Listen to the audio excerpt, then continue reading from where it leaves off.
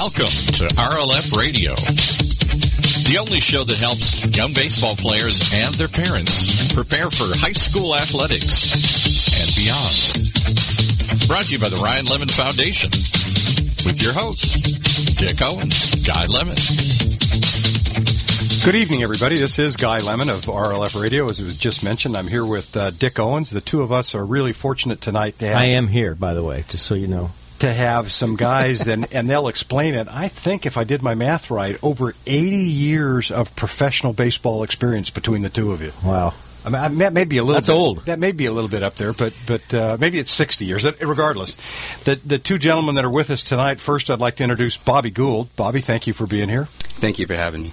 Bobby and I have known each other for, 25 years, something like that? At least that long. At least that long. Yeah. And then sitting to my right is a name that most everyone will recognize, and I'm sure this young man has heard this before. They might recognize his dad's name better, but it's the current version of the Fregosi family, Jimmy Fregosi Jr. Jimmy, thank you for being here. Thank you for having me. Again, some of you may recognize, certainly anybody that's an Angel fan or a baseball fan will recognize the name Jim Fregosi.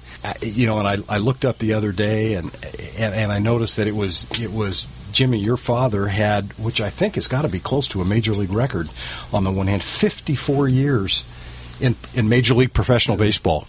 A pretty neat accomplishment, certainly. You know what for me is that he was a great player. But also that comes into play for me is that after he got done playing, he managed, and then he got into scouting, and I was a scout after I got done playing, and one of the biggest things for me is that he got a new appreciation for scouts and what they really do, and it was a neat thing for both of us because we were both scouting at the same time in the major leagues, and I got to spend a lot of time with him, and I really enjoyed it. Well, and I know on one thing, and it's Jimmy's wife is here tonight with us, and at least on the heartfelt side, that I know Jimmy is going to be with his mom, and I know your dad passed away just 3 years ago, just the other day, so a pat on the back and a hug to you for the loss of your father. You know what? Every time I go to certain ballparks, I just look up in the sky and say, you know what, this is pretty neat, and things that he accomplished. And I get a kick out of it because when I go to Angel Stadium and I get to see number 11 hanging up as a retired number, it always gives me a special feeling, and I feel like I was there with him. Well, and one quote, and then we'll move on to the subject of the night. As I looked it up, and there were so many comments, and again, the last comment about your dad, that the Angels had something that I thought, and there were several people, certainly in your father's career, but the one that, of the different quotes that I read, that I thought really kind of captured it all about the man, that the Angels said his personality was infectious, his love of the game legendary, and his knowledge endless. And so I guess you've been the benefactor of all that knowledge and love of the game and life and everything else. Well, I could tell you this, that at the Fregosi dinner table, there was a lot of talking about baseball. And he taught me just certain things about the game that a lot of people don't know. And it's helped me in my career as a scout. And the people that I got to be introduced to and be around them about certain things about deliveries and what hitters are and what a winner is. Well, let's shift, and I know we've got to take some time because we've got two great, knowledgeable guys here, and I want to make sure that everyone that's listening tonight realizes the level of knowledge that Dick and I are enjoying tonight, and that's Bobby Gould. Bobby, give me a little bit about your background. I know that you were a local graduate a few years ago, 1981, out of El Medina High School. Tell us a little bit about your background in baseball. Well, some of that background started with Mr. Fregosi. He was good to all of us. He treated us all like sons when we were growing up and playing baseball with Jimmy when we were younger. He taught us all a lot about baseball and life. He was a fun-loving man, and I've never really thanked Jimmy for sharing his dad with us all, but he's going to be sorely missed, and he really appreciated everything he did for us. But, I was actually simple. I was probably a better football player than I was a baseball player. I got a little bit lucky later on over at Fullerton Junior College. Somehow I mystified Mike Scoba over there into drafting me, and had a little cup of coffee with the Oakland Athletics organization for 4 years. So it was pretty clean, pretty simple for me, really.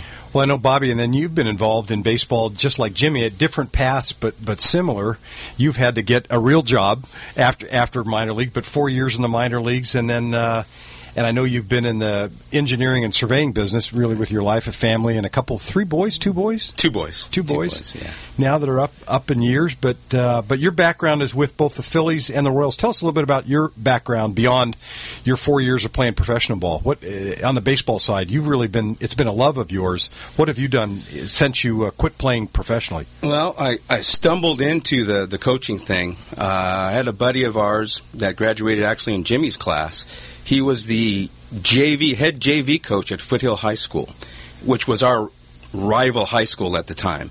And I was giving him a bunch of about how in the heck can you be over there at that school coaching it's called a trader. A trader, exactly. Well, lo and behold, just before the season started, their freshman head coach quit. So I get a call, and he says, hey, we're looking for a head coach. You're not playing anymore. Why don't you come on over and help out? So when I met Jerry Sadu, it was over. Nicest man. And this would have been the late 80s, right? This would have been 1988. Yeah. And so I started my journey, which I thought might lead into, being a teacher and coaching at Foothill for a long, long time. Then the very first game I coached in as a freshman head coach, I didn't like how the umpire was handling the game. So we were having some run-ins. That never happens. Never happens. So the very last time I spouted off, he ripped his mask off, and I walked down the first baseline because I said, okay, I got freshman kids in the dugout. I've got freshman parents, sitting in the stands. I don't want to say anything too colorful that my parents and kids are going to hear. So I get out past the first baseline, and I turn around, and he says, good thing you turned around because I was going to tell you to keep walking. So we had a few words and got that out of our system. 2 days later, I was watching the varsity club play, and this umpire walks up to me and says, hey, man, how's it going? So lo and behold, he tells me about this surveying thing, and, if I didn't have anything to do, why don't you come out and kind of hang out and see what I do? And next thing I knew, I'm a surveyor. So that's and been doing that for almost 30 years. Almost 30 years. Almost 30 years. So baseball can lead to careers, not necessarily with a bat and a ball. Exactly. That's the case most of the times, right? And then I got bumped up to the varsity head coach, assistant on the varsity level at Foothill. And lo and behold, he shows up at our old high school helping out. And, I started all over again. How can you be at that school? You're a traitor. Everybody's at Elmo. Where are you? So Jimmy was a graduate in 81 at Elmo High? 82. 82 at Elmo. Yeah. So we did battles for, I think... Who won the league that year? All right. Let's see. Yeah. Here it starts right here. Of course. It never ends. You always lost. It doesn't make any difference now. So, yes, I have to bow to that. They did beat us. And then that was the year you started, the next year you started with the Phillies, right? Yeah, I started scouting at that time. And but it got me, actually, I had a water route. I bought Hinckley & Schmidt. I bought a water route, and I was making decent money, but that got me back into baseball because I knew how much I loved it, and I had to get back in. And I took a big pay cut and everything, but it worked out great now.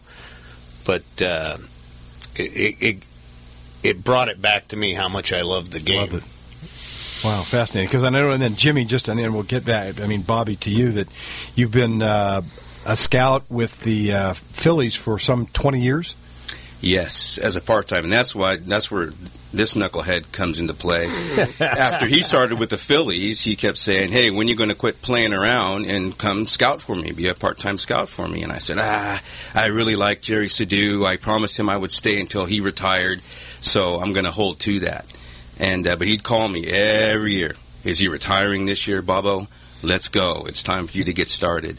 So finally, in 1997, Jerry stepped down, and I called him, and I said, hey, is there still a chance I can come work for you? And he said, absolutely.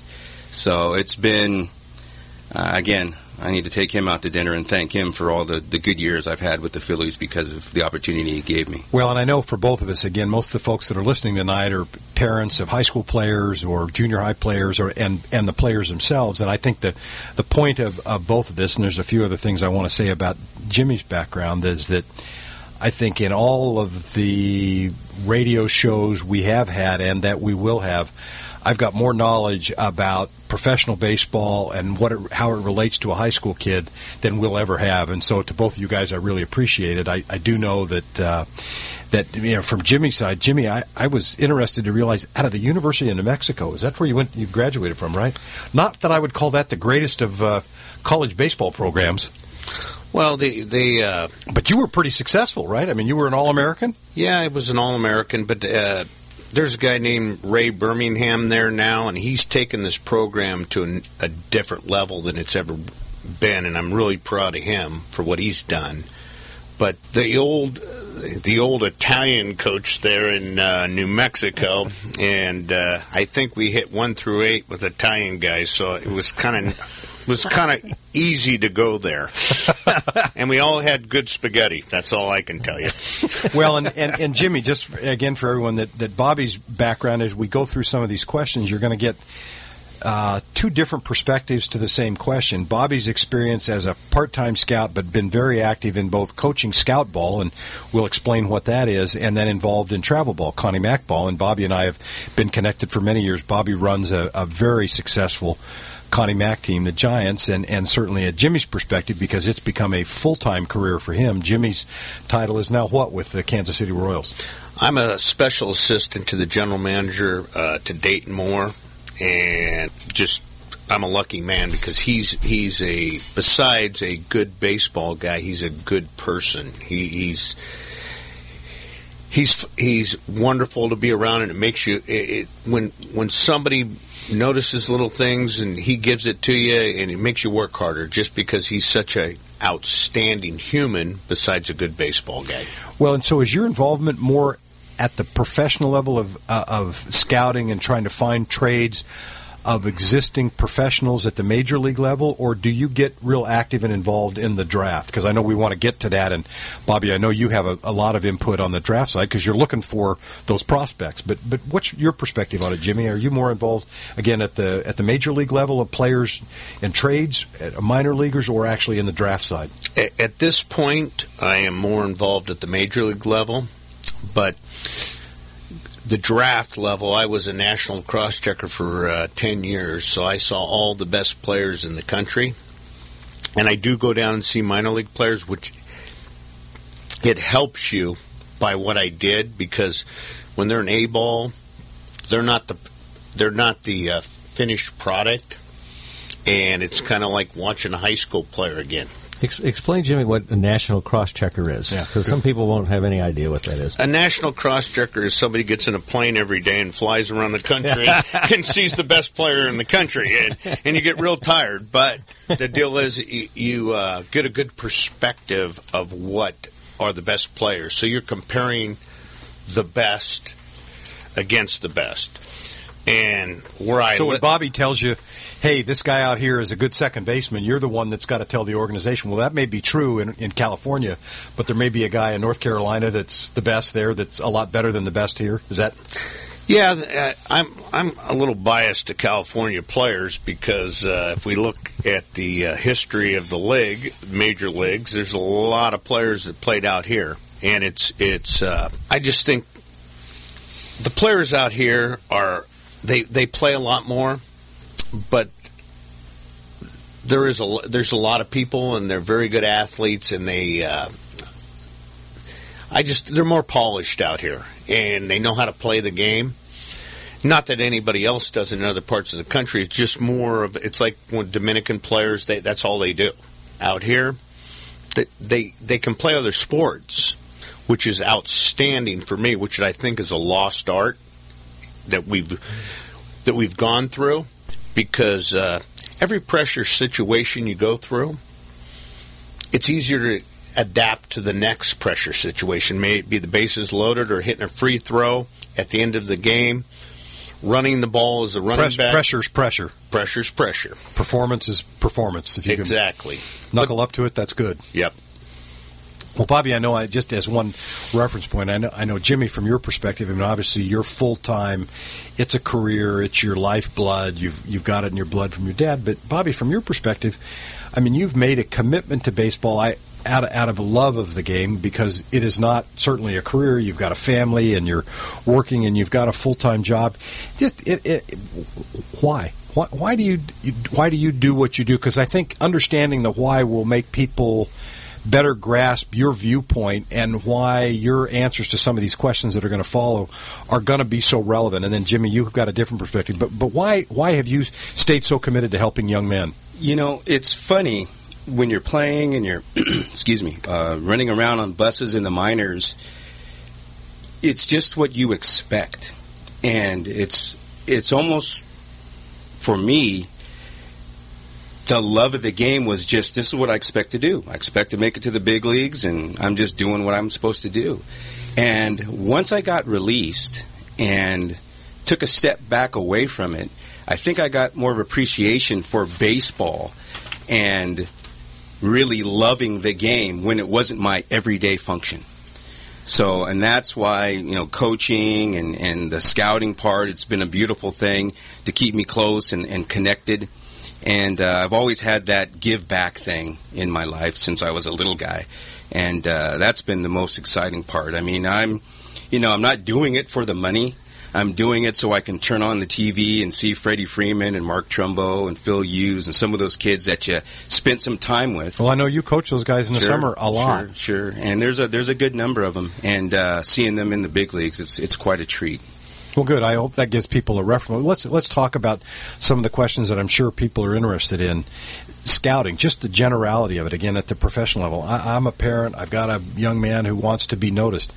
How, and I'll put the question to both of you, and you may have a different perspective. How does that young guy get noticed? What should he do? I mean, he's as good as he's going to be. Does the parent come up to the scout and say, "Hi, look at my Johnny"?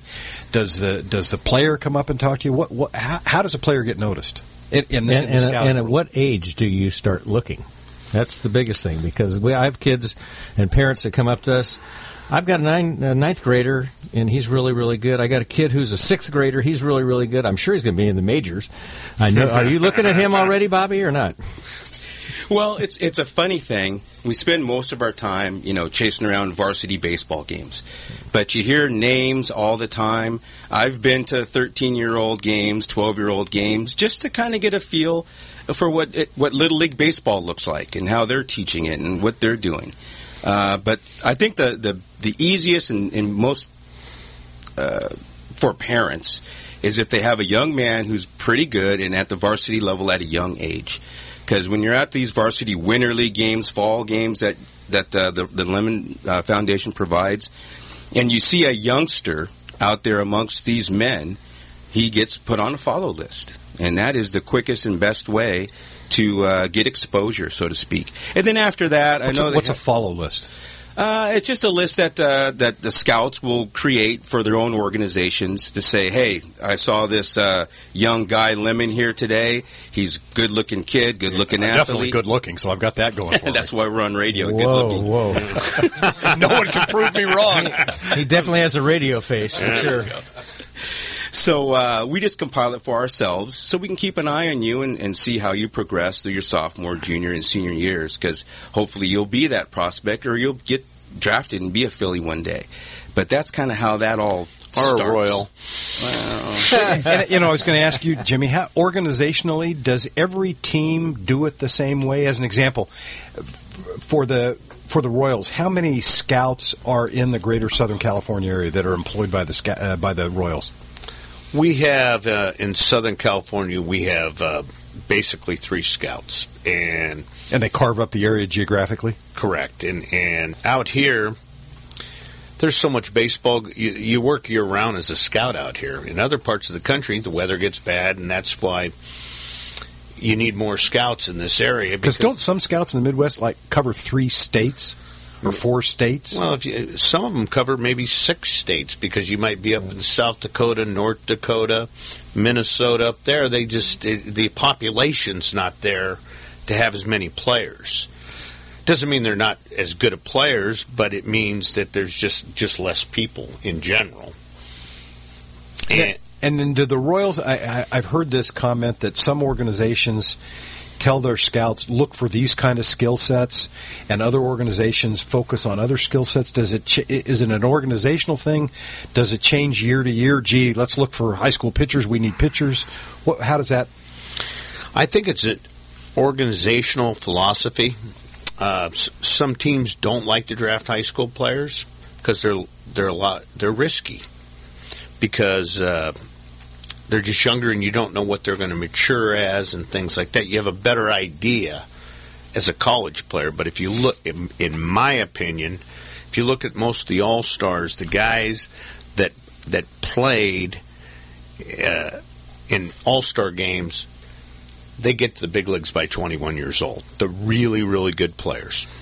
Dick, I know we were as well, and I need to tell everybody, unfortunately, both Bobby and Jimmy are going to, I think, are you guys available next week as well? I know we're going to run out of time here pretty soon. Are you available next week if I can have you come back? Are you available? That'd be outstanding. Absolutely. Well, I know we've got a lot of details to get into about what are scout teams, why wood bat, why metal bat, how to get evaluated by a scout, what about summer ball and all that sort of thing. So there's a lot of topics that we haven't even had a chance to touch on that I'm glad you guys are able to come back. And I know, Dick, you had a couple of thoughts you wanted to Well, a couple of things I want to say. Just go to our website. It's RyanLemonFoundation.com. It's RyanLemmon Foundation, FOUNDATION.com, and you can pick up our podcast there. We always do Wednesday nights at 7 on OC Talk Radio, and then it becomes our podcast. So you can always do that. We're on Twitter at RLF16, so you can always follow us on Twitter. And tell your friends, tell your grandparents, tell everybody to tune in. The more listeners, the better. If you have questions for us, you can give it to me. I can be reached at Dick at RyanLemonFoundation.com. I'll be glad to pass them on to any guests, or if you have an idea for a show, we'd love to hear it. And speaking of that, in case anybody does have follow-on questions for either Bobby or Jimmy, is that okay if they email you? Bobby, what's a good email address to connect with you? It would probably be rgould, Gould,